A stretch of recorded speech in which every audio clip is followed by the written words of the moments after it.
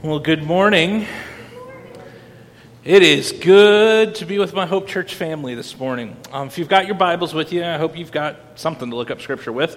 Go ahead and open or scroll over to 1 Corinthians. That's where we're going to be camped out today. We're actually going to be kind of all throughout the book, jumping around, which is a little bit different, I know, than what I normally do. Normally, we go through book by book, verse by verse, and preach through text. But this next series is going to be a little bit different. What I want to do this morning is welcome you to the relaunching, the replanting, and refocusing of Hope Bible Fellowship.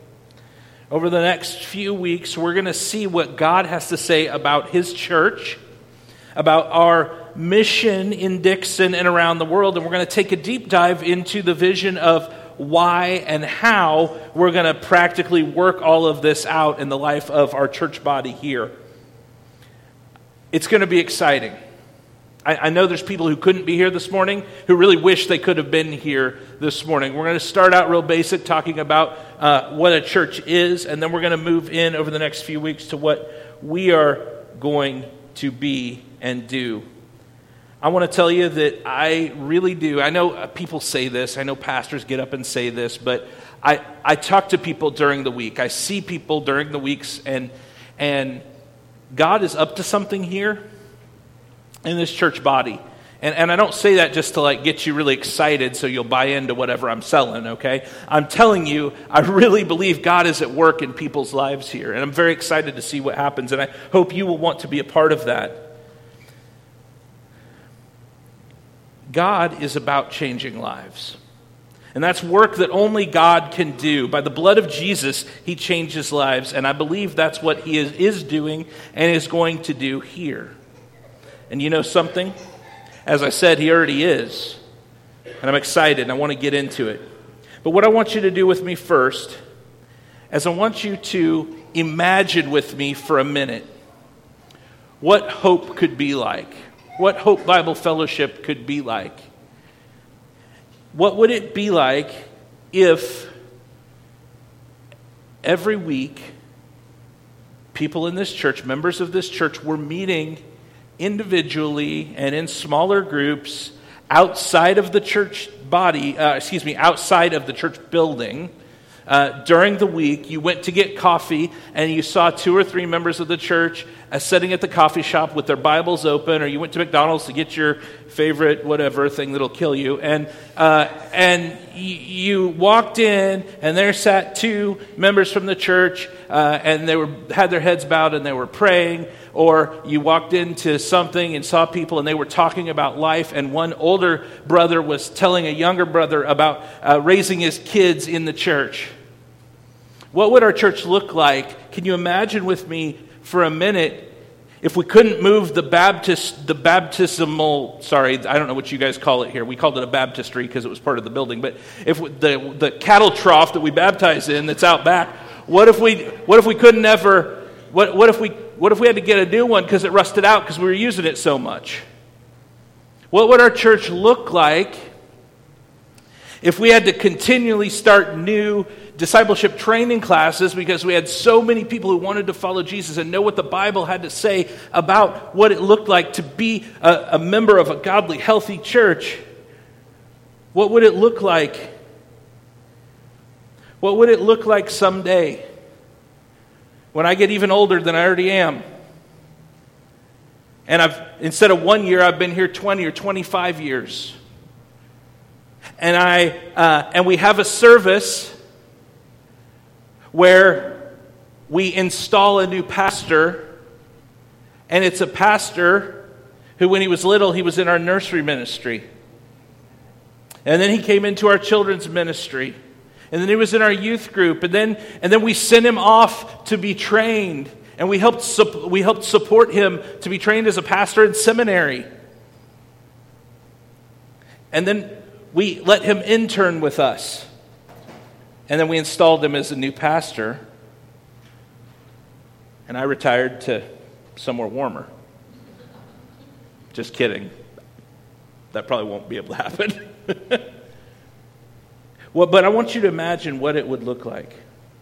I want to give you a little quiz. Now, I know that's not quite fair because you came to church this morning and didn't think you were going to be tested on anything. But I want to ask you this question, and I don't want you to answer out loud. I want you to just think of your answer, because if everybody yells out their answer, it's going to get real wild in here, okay? So just think about what your answer is. The biggest reason I come to Hope Bible Fellowship is, it's multiple choice. I'm going to give you a multiple choice, okay? The biggest reason I come to Hope Bible Fellowship is, number one, A, the coffee. By the way, the coffee bar will open again next weekend, and so come early to hang out and drink coffee, okay? Sorry. So, biggest reason you come to Hope Bible Fellowship is, number one, is it A, the coffee? Is it B, I love family feast days? I've heard all about those, okay? Or is it C, the free babysitting? Grace? Is it, I say that not because she likes free, but because she is never mind. She's usually in the nursery, that's why. Is it D, the pastor's awesome jokes? No. Somebody actually, thank you for saying no. I appreciate it. Or is it E, other? Now, the appropriate answer is E, other. But what should that other be? What is the purpose of this gathering? Why do we come together? Hopefully, you would have said in your heart and in your mind something like Jesus, the gospel, to worship God with his people. Okay? Now, one more question. Question number 2, also multiple choice. This is the question. To me, becoming a member of and actively participating at Hope is... Okay, so that's your statement you're making. And then I'm going to give you options that you could fill in, okay? To me, becoming a member and actively participating at Hope is... Okay, A, a nice idea, but optional. B, a cultural expectation based on my upbringing. C, impossible due to my schedule. Or D, crucial to being a Christ follower. Well, I want to say that being an active member in a local church, I believe, is actually crucial to being a Christ follower. I think it's letter D. And we're going to talk about that in the next few weeks. Yet some people have some reservations about fully committing to a local church. I recognize that. Some of you walked in today with some baggage. And I don't mean like a diaper bag, okay? Like some of you came in with some baggage. You've got a past. Hey, we all do. If you've been alive at all, you have a past. Maybe you have trouble committing to a local church because you were a part of a legalistic church once that had a bunch of rules that were not biblical, and they expected things of you, and they were very harshly judgmental towards you. Maybe you've been bruised like a bruised fruit that's been dropped on the ground. Maybe you've been through a church split. You've been hurt by people leaving you.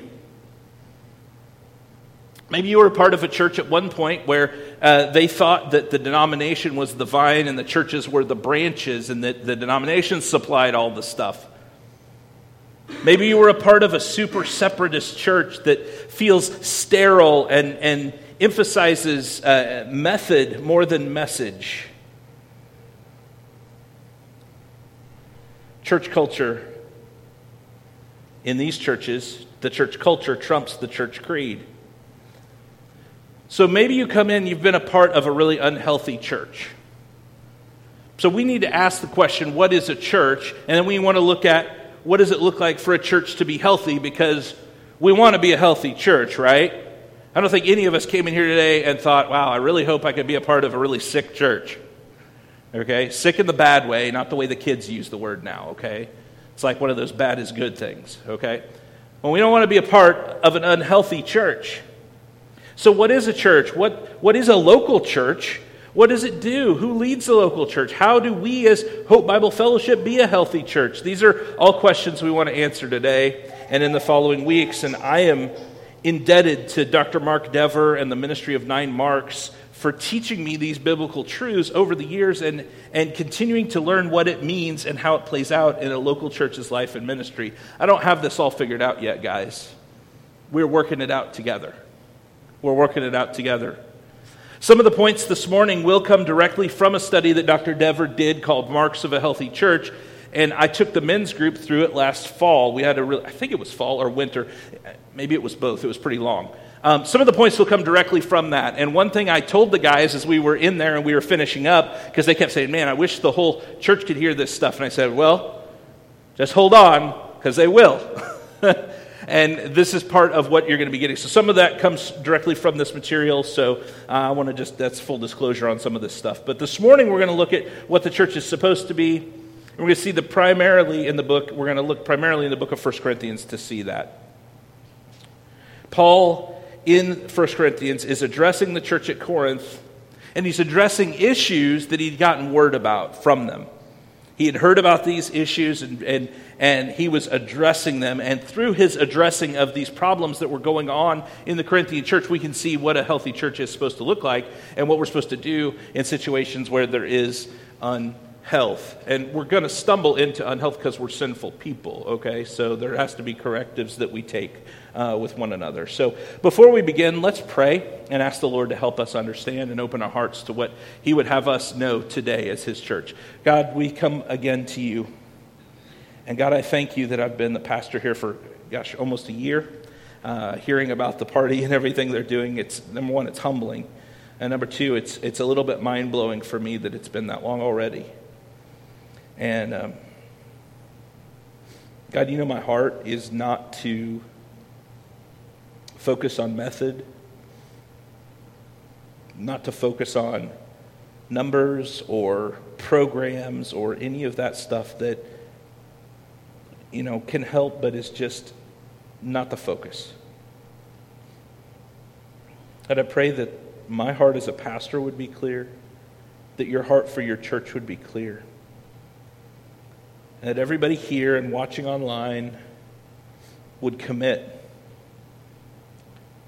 to stepping in and being the church that you have designed. May you be big, Jesus. May I decrease and you increase here. It's in Jesus' name I pray. Amen. All right, number one, what is the church? What is the church? I'm going to take you to 1 Corinthians chapter 12, and I just want to look at one verse right now, and that's verse 12. So 1 Corinthians 12:12, and it says this, it'll be familiar to some of you. For just as the body is one and has many members, and all the members of the body, though many, are one body, so it is with Christ. See, the church is the body of Christ. Each member with a role to play, each member with a gift, and with a part to play. The hands aren't any more important than the bladder. All right? I'm afraid I may be the colon, okay? But that's just a whole other thing, right? But what is the church? It's the body of Christ, but there's some specific things I want us to understand about the church. First of all, and these are pretty basic, but I want to go through them. First of all, the church is a people, not a place. It's a people, not a place. You can't, as the song says, you can't go to church because the church is you, okay? The church is a gathering of people. The word in the Bible is ecclesia, and that is literally a gathering of people, okay? Which the church being a gathering of people is part of the reason why it was so painful for those of us who regularly are a part of a local church to not be able to be a part of a local church during the pandemic when everybody was shut down, right? And that's why we see all these upticks in mental issues and lots of other things.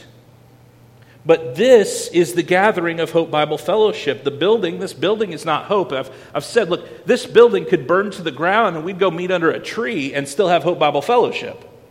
Okay? And thankfully, with this church being a younger church body, about 14 years old, we haven't slid yet into some of those traditions that some older churches have where they really identify their church with the building, and the building becomes like this super sacred place, right? And that's why they argue over the color of the carpet and stuff like that.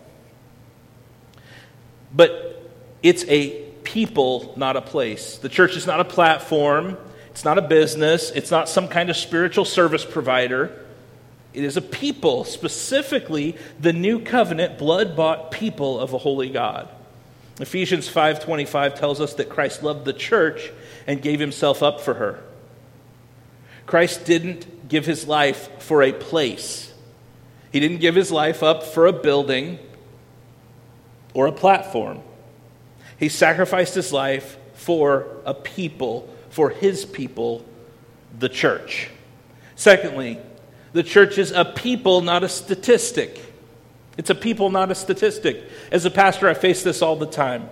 I face it as a metric of how I'm measured by outsiders, as well as a personal temptation. Just let you behind the curtain a little bit, peel back the layers of the onion, as well as a personal temptation towards despair.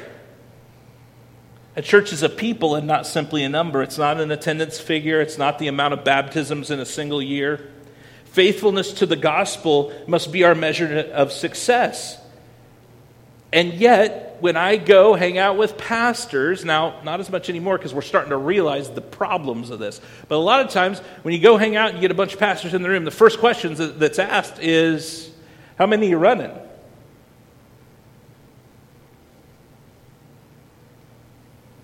And there's a temptation, just for me and other pastors, towards personal despair if it's less than the other guy, or if it's a lot less than the other guy.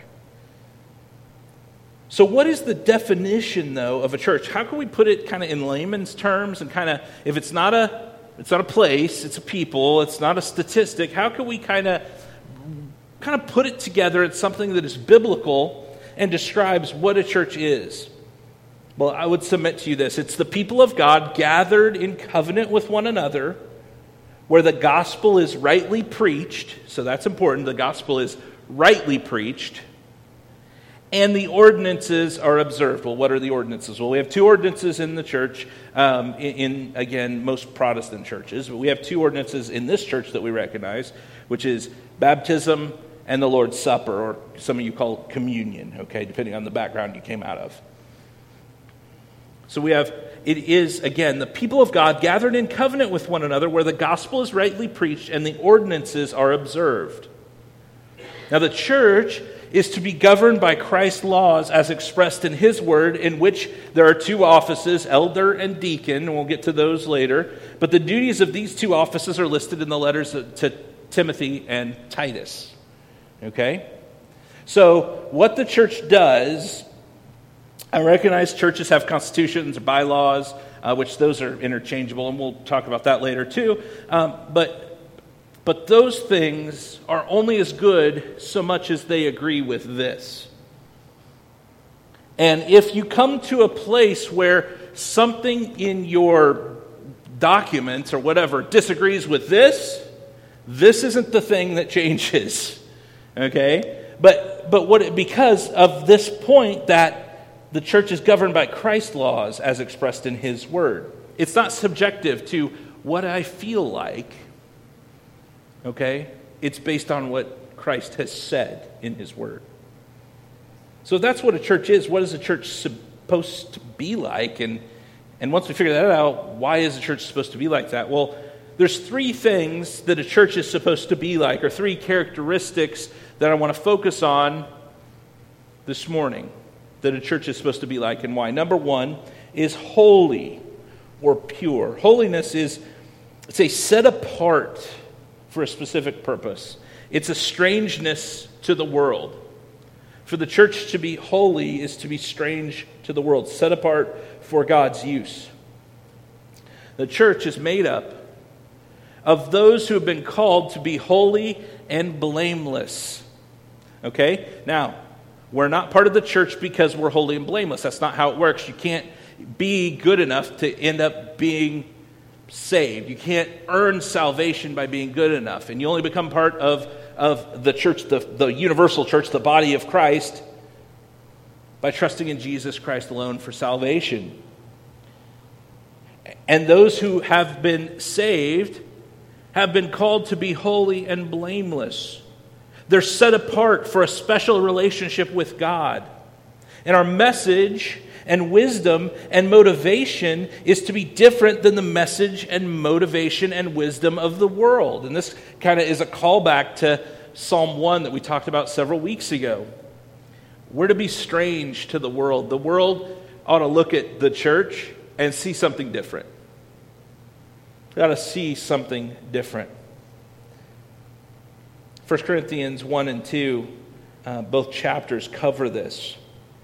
But Christians are God's temple. Because God's temple is sacred, the church is called to be pure. So, if you are a believer in Jesus Christ, you've trusted in Jesus Christ alone for salvation, that his death on the cross was enough, was sufficient to pay the price for your sin, that he died in your place for your sin on the cross, and he rose again 3 days later. He's ascended to heaven, sits at the right hand of God, and he will return one day for his church. If you have trusted Jesus and you are a believer in Christ, a follower of Christ, then you are God's temple. See, God used to have a building that was the temple. But now, through Jesus, we have the indwelling of the Holy Spirit, and we are God's temple. And the temple is sacred because God's temple is sacred, because God's presence is there. Therefore, the church, the gathering of his people, is to be pure. 1 Corinthians chapter 3, verse 16 says, "Do you not know that you are God's temple and that God's Spirit dwells in you?" And folks, God has always been concerned about the purity of his people. Do you know that? God has always, New Testament, Old Testament, God has always been concerned with the purity of his people. And I'll give you some examples. So in 1 Corinthians chapter 5, Paul, writing, addressed some sexual sin that was going on in the church. Okay? There was a dude, and he was shacked up with his stepmom, basically. Okay? And I heard one pastor say, if there's a gal you call mom and then you take her to prom, that's just sick and wrong, right? And in fact, in 1 Corinthians 5, 1 through 5, it says, "It is actually reported that there's sexual immorality among you, and of a kind that is not tolerated even among pagans. For a man has his father's wife, and you are arrogant. Ought you not rather to mourn? Let him who has done this be removed from among you. For though absent in body, I am present in spirit, and as if present, I have already pronounced judgment on the one who did such a thing. When you are assembled in the name of the Lord Jesus, and my spirit is present, with the power of the Lord Jesus, you are to deliver this man to Satan for the destruction of the flesh, so that his spirit may be saved in the day of the Lord." Now, we're not going to have time to unpack that whole passage there.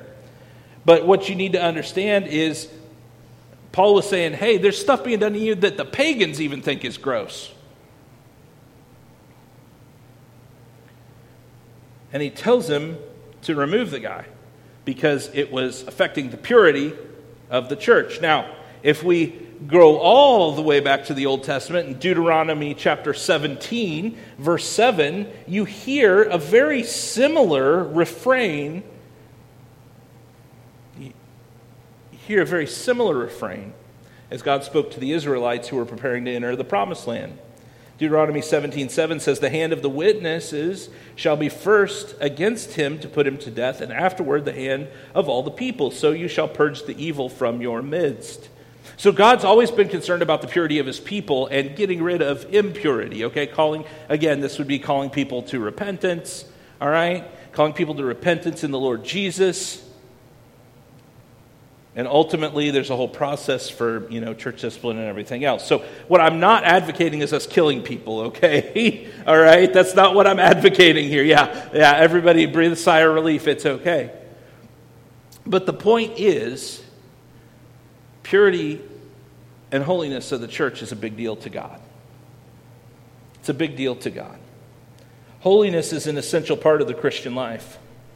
Paul explains or argues in 1 Corinthians 6 that Christians have been washed and sanctified and will be resurrected. And that means that what Christians do with their bodies is significant. It matters what we do with our physical bodies. And Paul also would argue that resurrection underscores God's concern for what is done with our body in this life. Paul pleads with the Corinthians to remember Israel and not to fall into idolatrous, evil desires. He pleads with them in 1 Corinthians 10, 1 through 13. Holiness, friends, is to mark the church. We're to be constantly striving after a God honoring way of life. That's holiness played out. Now, I know what you're thinking. You're thinking, wow, Cal, this really sounds like do more, do more, do more, make yourself holy. That's not what it is. This is grace-fueled effort. It's fueled by an understanding that without Jesus, you can do nothing. And that you will fail in this. You will sin, but that Jesus' blood on the cross is sufficient to cover that sin, for forgiveness of your sins. This is us living a grace-fueled, God-honoring way of life, which is holiness played out. And holiness is an essential part of the church. So many aspects of the church reinforce our need to be holy. So if the church is to be holy. Now, this is where a lot of denominations and individual churches have gotten a little extreme with some things. I think we should be extreme in working out holiness, but not in such a way that we dip our toes into the waters of legalism, which, by the way, is very easy to do.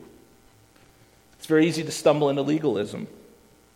Obeying the word of the Lord and expecting other people to obey the word of the Lord, though, is not legalism. It becomes legalism when you add to it to somehow keep yourself separate while not working on your evil heart. But that's not what we're talking about here. We're talking about encouraging one another to live holy lives. Lives set apart for God. We're not talking about establishing a bunch of secondary rules and then for our life and then expecting everyone else to live by those rules that we made around our lives. So the church is to be holy. So the church is to be holy. Secondly, the church is to be united. The church is to be united. By the way, Jesus is the one that makes us holy. In case that wasn't clear, Jesus is the one that makes us holy. Jesus is also the one that makes us united. So the church of Christ, the church of God, is to be united. Christians are to be separated from the world, but not separated from each other. We're to be different than the world in the way we think, in the way we act, in the choices we make, the decisions we make. But we're not to be different from one another. We are to be okay, let me go back. We're not to be separated from one another. We're not to be separated. We are going to be different, but we're not. I'm very different. But we're not to be separated. Unity is a distinguishing mark of the church. 1 Corinthians chapter 3, 1 through 4 says this, "But I, brothers, could not address you as spiritual people, but as people of the flesh, as infants in Christ.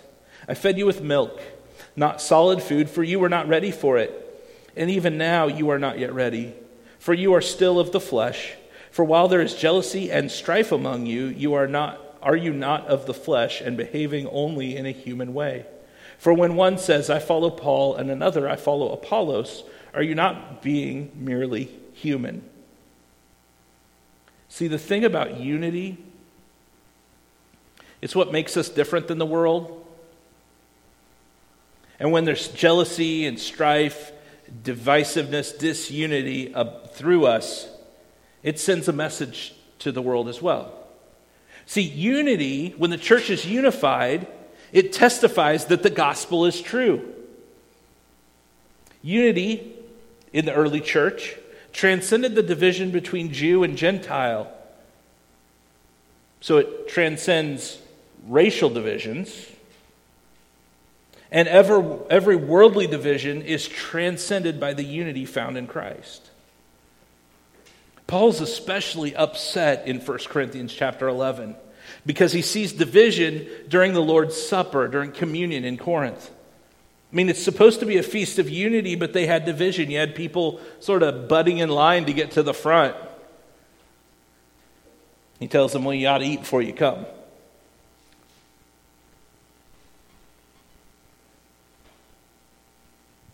When I say unity,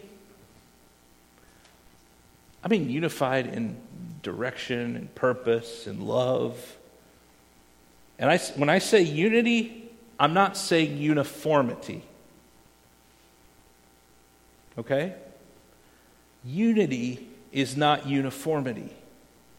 We're not a bunch of robots that look like we came out of a pressing plant, right? We're going to be different. We're going to look different. We're going to have different ideas. We don't all have to be the same to have unity. We can have unity of worship, unity of mission, and unity around the gospel without being exactly the same on every little thing. And we need to have our doctrine in order, right? We need to have our lives in order. But there is room for us to be different in some areas. So the church is to be holy, united, and number 3, loving. The church is to be loving. Mark Dever points out that 1 Corinthians 8 through 14 is this long excursus on the topic of love. It deals with showing consideration toward others because love is how Christians are unified, and love is what keeps us together. Love builds up the church. Okay? I've been in a lot of churches.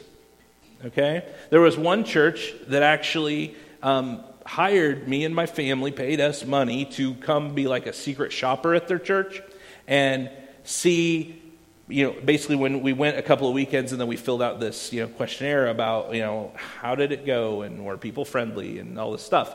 And we found that no, they weren't very friendly. They were friendly to each other, but there was one person that literally just stared us down. It was very weird. So love builds up the church. So not only do we, and again, we want to see love between members of the church, but when people come in and see that, and we're loving to them as well, that says something to them about what we believe. Love builds up the church. 1 Corinthians 8:1, now concerning food offered to idols, we know that all of us possess knowledge. This knowledge puffs up, but love builds up. So here's Paul's principle of love, and it's in 1 Corinthians 10:24. Paul's principle of love is this: let no one seek his own good, but the good of his neighbor. So when we come to one another, we're supposed to be seeking the good of the other person, not just our own good. That sounds awfully unselfish. That when I come to church, I'm not here just to absorb everything and consume, pull up to the table, eat what I want, and leave. I'm not treating it like a buffet. I'm not getting in front of everybody. I'm here not seeking my own good, but the good of my neighbor. Seek the good of your neighbor, not yourself. Paul speaks of love as the most excellent way because it edifies the church. So, here's the first question I want to ask that is going to make you try to put some legs on it in your own life and heart. And that's this: is what you do and say and how you act edifying to the church? Are the things that you do and the things that you say and the way that you act, are they helping to build up the church, or do they tear down the church? Love determines how the church is to function. Paul even prioritizes the gift of prophecy over tongues because prophecy edifies the church, is something that edifies the church. And the most loving way to exercise your spiritual gifts in the church is for the edification, the building up of others. Are you fighting against what will be good for others? Are you fighting against what would be good to build someone up in their discipleship? 1 Corinthians 13 is in this big long excursus on love, right? And it's like the most famous one to most of us. We read it at weddings, right? Love is patient, love is kind, you know it. It's known as the love chapter of the Bible, but one pastor actually argues that Paul's practical application of love in chapter 14 makes it just as definitive of a chapter on love. See, lest you think Paul was someone just kind of sitting at a distance and dispensing out these commands, you need to know that the Apostle Paul, who wrote 1 Corinthians, loved the local church. He was sensitive to the health of the local church. And this book of 1 Corinthians is in large part, again, his response to issues that were going on in the church because he loved them. He had a desire for them to be a healthy, godly church because Paul had experienced the grace of God himself. And though he had experienced the grace of God himself, 1 Corinthians 15:9, he says, "For I am the least of the apostles, unworthy to be called an apostle because I persecuted the church of God." See, Paul called himself the least of the apostles because in his past, he had been the one persecuting the church of God. When he was saved by Jesus on the road to Damascus, he was on his way to Damascus to put the Christians in chains. So it's only fitting that he, who had been persecuting the church, urges so strongly that the Christian church love one another and do all things to build up the church. So you've got a guy who was tearing down the church, literally watching people put to death, right? He was there when Stephen was stoned. And now this guy goes from tearing down the church to saying, no, we do what we do. You need to do what you do in love to edify, to build up the church. And we see why love was so important to Paul. So the church is supposed to be holy and united and loving, but it begs the question, why is the church supposed to be holy and loving and united? Like, what's the purpose behind that? The answer is quite simple, but it is pregnant with profoundness. The church is to be these things. The church is to be holy and united and loving because God is holy, united, and loving. Dever says the character of the church is to reflect the character of God. It's incredible, right? When you think about it. We're supposed to reflect as a church the character of God. That when people look at the church, they could see what the character of God is like. Now, if you're like me, you're thinking right now in your mind, as I am, how am I doing with that? Are you thinking that? How are you doing with that? How am I doing with that? Number one, the church must be holy because God is holy. 1 Corinthians 11:1 said, I told you we're going to be all over 1 Corinthians. 11:1 says, "Be imitators of me as I am of Christ." See, imitating Christ makes us different than the world. God has set us apart. The wisdom of God is not the wisdom of the world. God's wisdom is the gospel. But the gospel is foolishness to the world. And we're strange to the world because the world is estranged from God. The world is separated from God. The world is at war with God. And if we are going to belong to God, then we will be like God. God has bought us by the blood of Jesus and indwelt us by His Spirit. So we must be holy so as to reflect His holiness. 1 Corinthians chapter 6, 19 through 20 says, "Or do you not know that your body is a temple of the Holy Spirit within you, whom you have from God? You are not your own. For you were bought with a price. So glorify God in your body." We're to be holy because God is holy. We're to glorify God in our bodies because our bodies are not our own, because we were bought with the price of the blood of Christ. Number two, the church must be united because God is one. God is united. The Holy Trinity, the Father, the Son, the Holy Spirit. God is one. 3 in 1, 3 persons in one Godhead. They're not each part of God. That's a heresy called modalism. Okay? God is completely and perfectly united. Paul reminded them, the Corinthians, that the work of the church is all the work of God.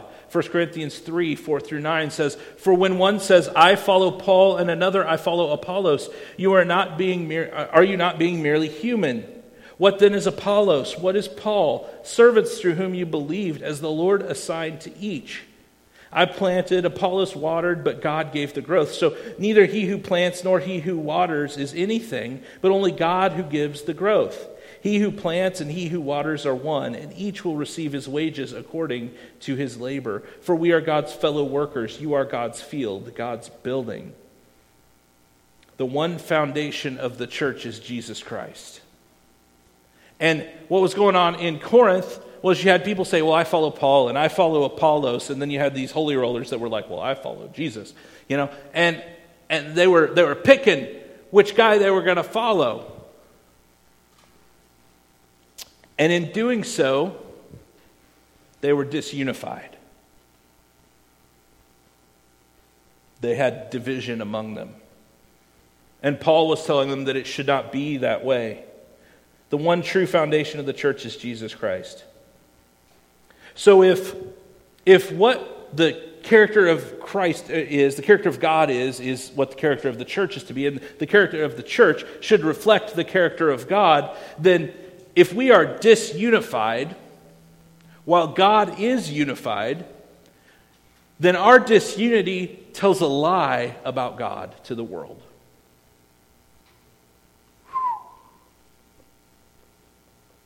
That's pretty heavy. That when we have division, when we are not unified, we're telling a lie to the world about God. Because God has no division or disunity in him. Number 3, the church must be loving because God is loving. Love for God must be at the center of our hearts as a response to his tremendous love for us. God took the initiative to redeem the church. So the church must reflect God's love to a dying world. Mark Dever said, the church is the means by which we are called to display God's character to the world. Holiness, unity, and love displayed for the whole world to see.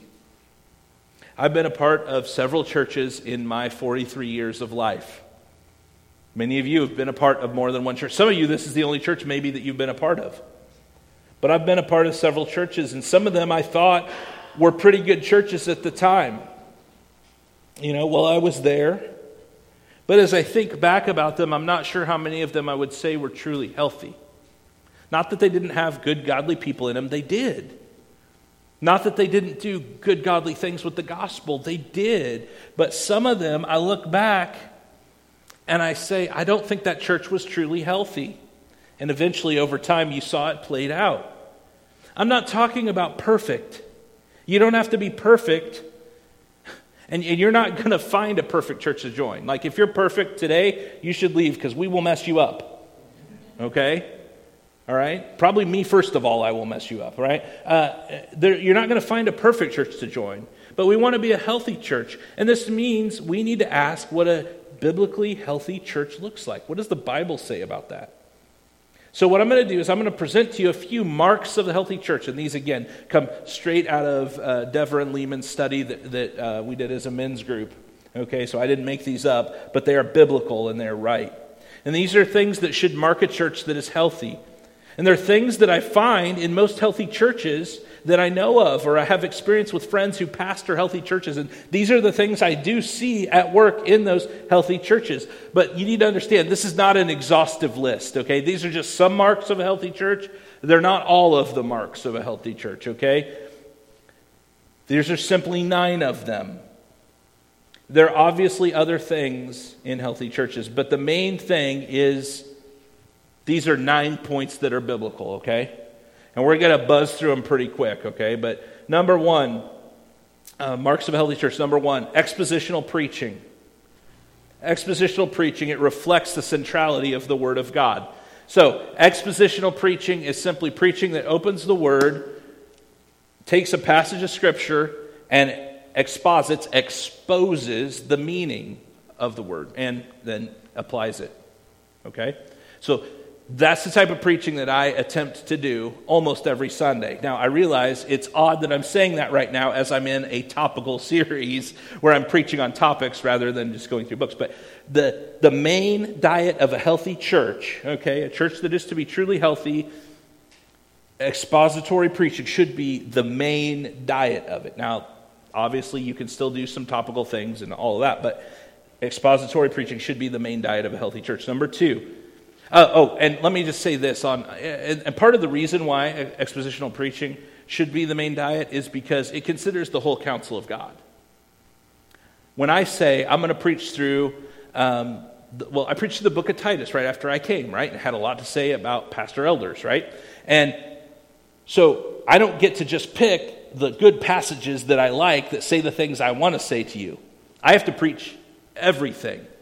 And so we get a full view at the whole counsel of God. When I have to start at the beginning at John 1 and end at the end of John, you hear the whole thing, not just... So pastors, what we have a tendency to do is when we, like in churches especially where it's all topical all the time, we have a tendency to have 6 or 7 of our kind of pet topics, and we just always go back to those same topics and just label it a different series name. And that's not what I want to do, because I don't think that's a healthy thing for the church. Number 2, biblical theology, which is understanding God's truth as a cohesive and coherent whole. So it's when we look at how we understand the Bible as a whole of God's Word, the whole counsel of God again. And I understand the first 5 of these, the first 4 or 5 of these have to do primarily with the preaching, and the last have primarily to do with our interactions with one another.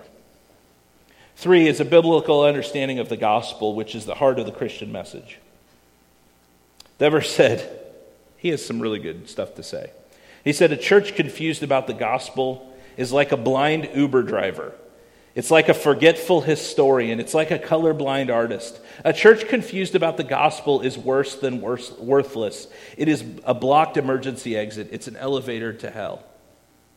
So it is crucial and critical that we get the gospel right, that we have a biblical understanding of the gospel. We've got to get the gospel right. Number 4, a biblical understanding of conversion.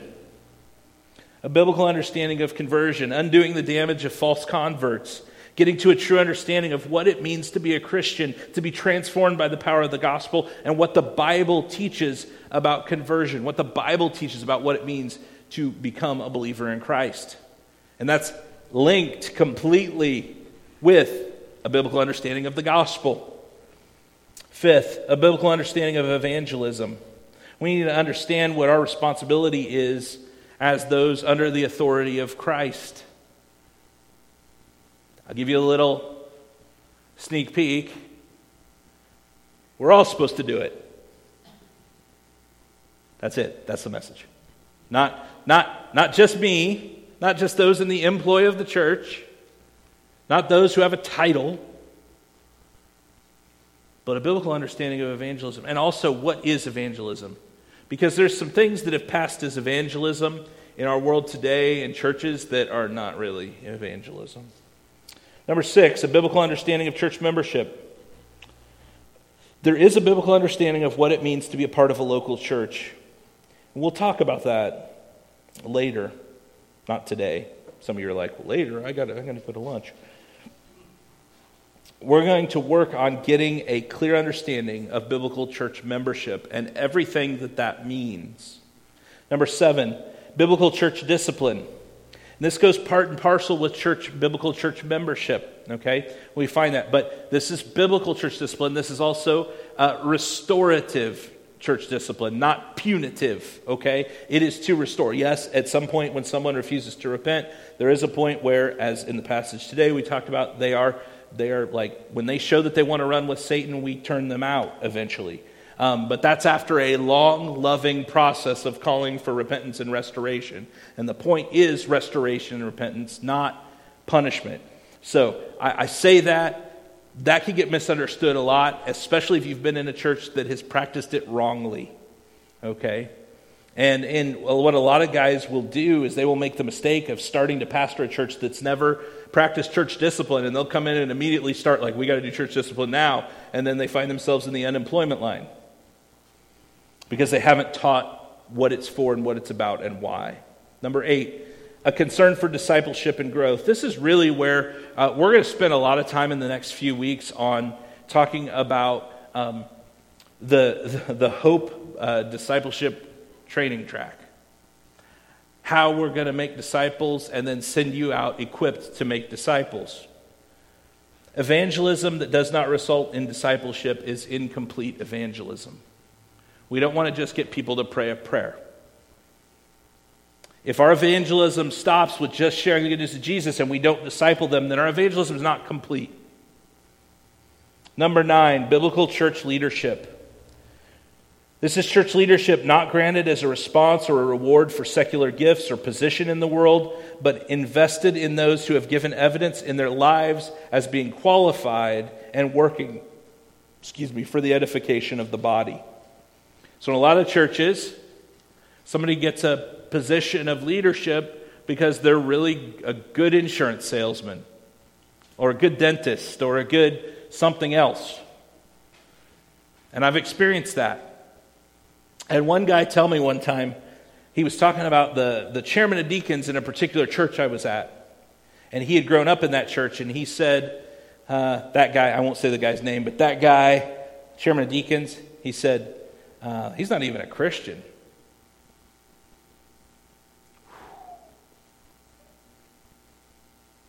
And unfortunately, that's more common than you might imagine, that you get people who, because they're really good at their job, they get put into a leadership position in the church without being biblically qualified for that. Or you get a church that's set up in a way that is not really in keeping with the way and the position and offices of the church that the Bible talks about. And so those things are important to understand. But those are 9 of the marks of a healthy church. There's an additional one I would add, which is prayer. And we're going to talk a lot about prayer coming in the future here. But friends, as we move forward, I know there's been a lot of information in this one. And just to be quite frank with you, I don't get nervous about preaching. I just don't. I've done it long enough now. Put me up in front of 70 people, put me up in front of 700, I'm fine. I think I'd be fine. Not that I've ever preached in front of 700 people. I've not. But, I don't care. Youth camp, kids, whatever. And I was pretty nervous about today.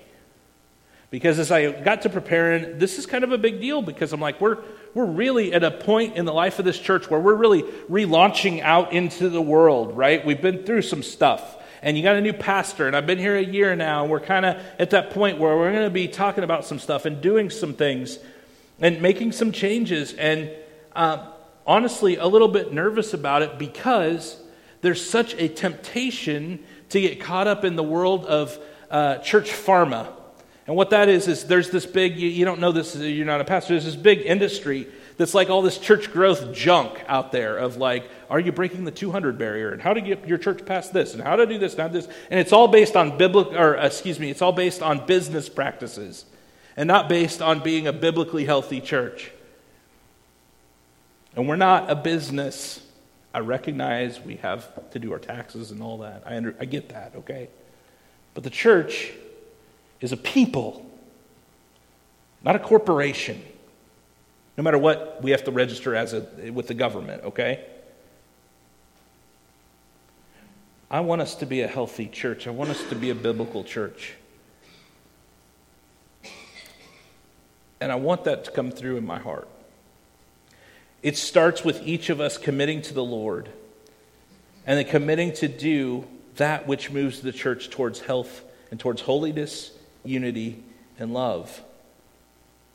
First, though, we must be a people of prayer. Do you know that prayer has been the precursor to every great revival movement that has started? There was a people dedicated to prayer, to praying for revival, to praying for new life. And so I would ask you to commit to being a people of prayer.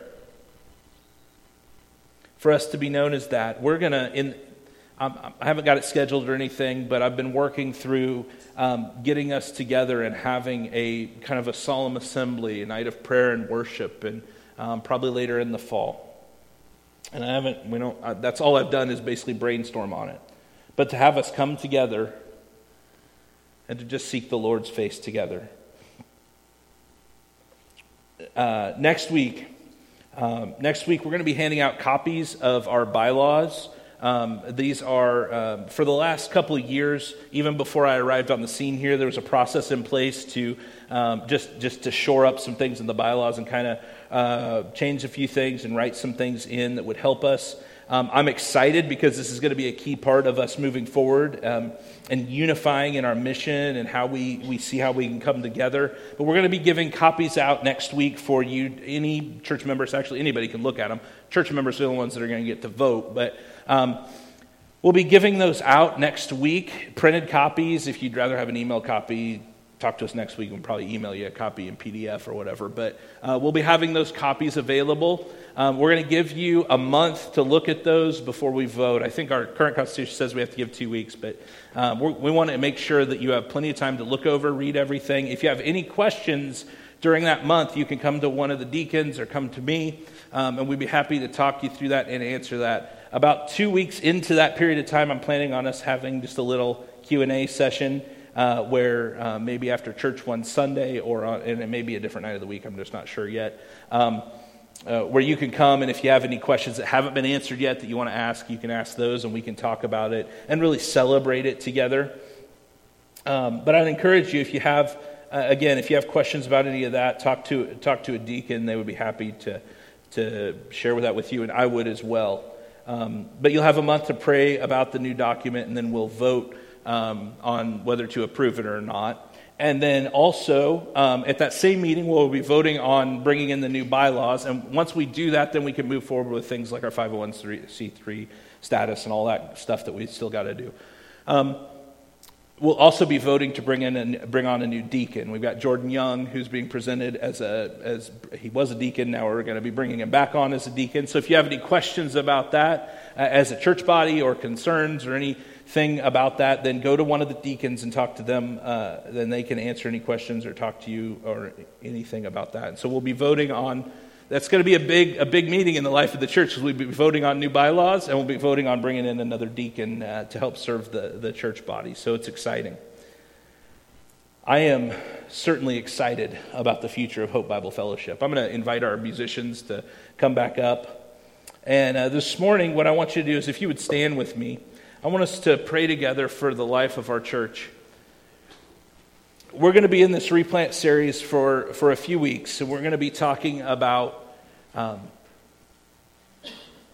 how are we going to play out some of these things. Like, what's our mission as a church? And then not just, so this is what the church is supposed to be like. What's our mission as a church given by the Lord? And then what is the vision of how that's going to kind of be played out kind of practically here? And so this morning, what I'd like us to do is to pray together for the life of our church, and then we're going to have a time of worship where they're going to lead us in another song, and pray these things. Take some time and pray for the church. Pray regularly for the church. If you want, during the song, gather with some people near you and pray together for the church and for the future of the church and our direction. I'm thrilled and excited that we would be a reflection of love, of unity, and holiness. Pray that we'd be protected from the dangers of legalism or licentiousness. Pray for that person who is next to you on either side of you, in the front and behind you. We've got to be actively lifting each other up in prayer. So if you feel led, if you want to do that, then gather with people and pray as we sing. But I'm going to lead us in a prayer before the music starts. And if there's people who still want to stay after and pray with one another after, we won't close the building up till you're done. All right? Let's pray. Father God, I come before you and I thank you, Jesus, for this church body. I thank you for what you seem to be doing here and the direction you seem to be leading us. God, help us have the faith to step by step, to follow your direction. God, I pray we would be a people of prayer, a people focused and centered upon the gospel, a people not ashamed of you, but a people who are known for our unity, our holiness, our love. That the gospel would be big here, Jesus. And God, what I want is deep spiritual growth, deep discipleship among our people.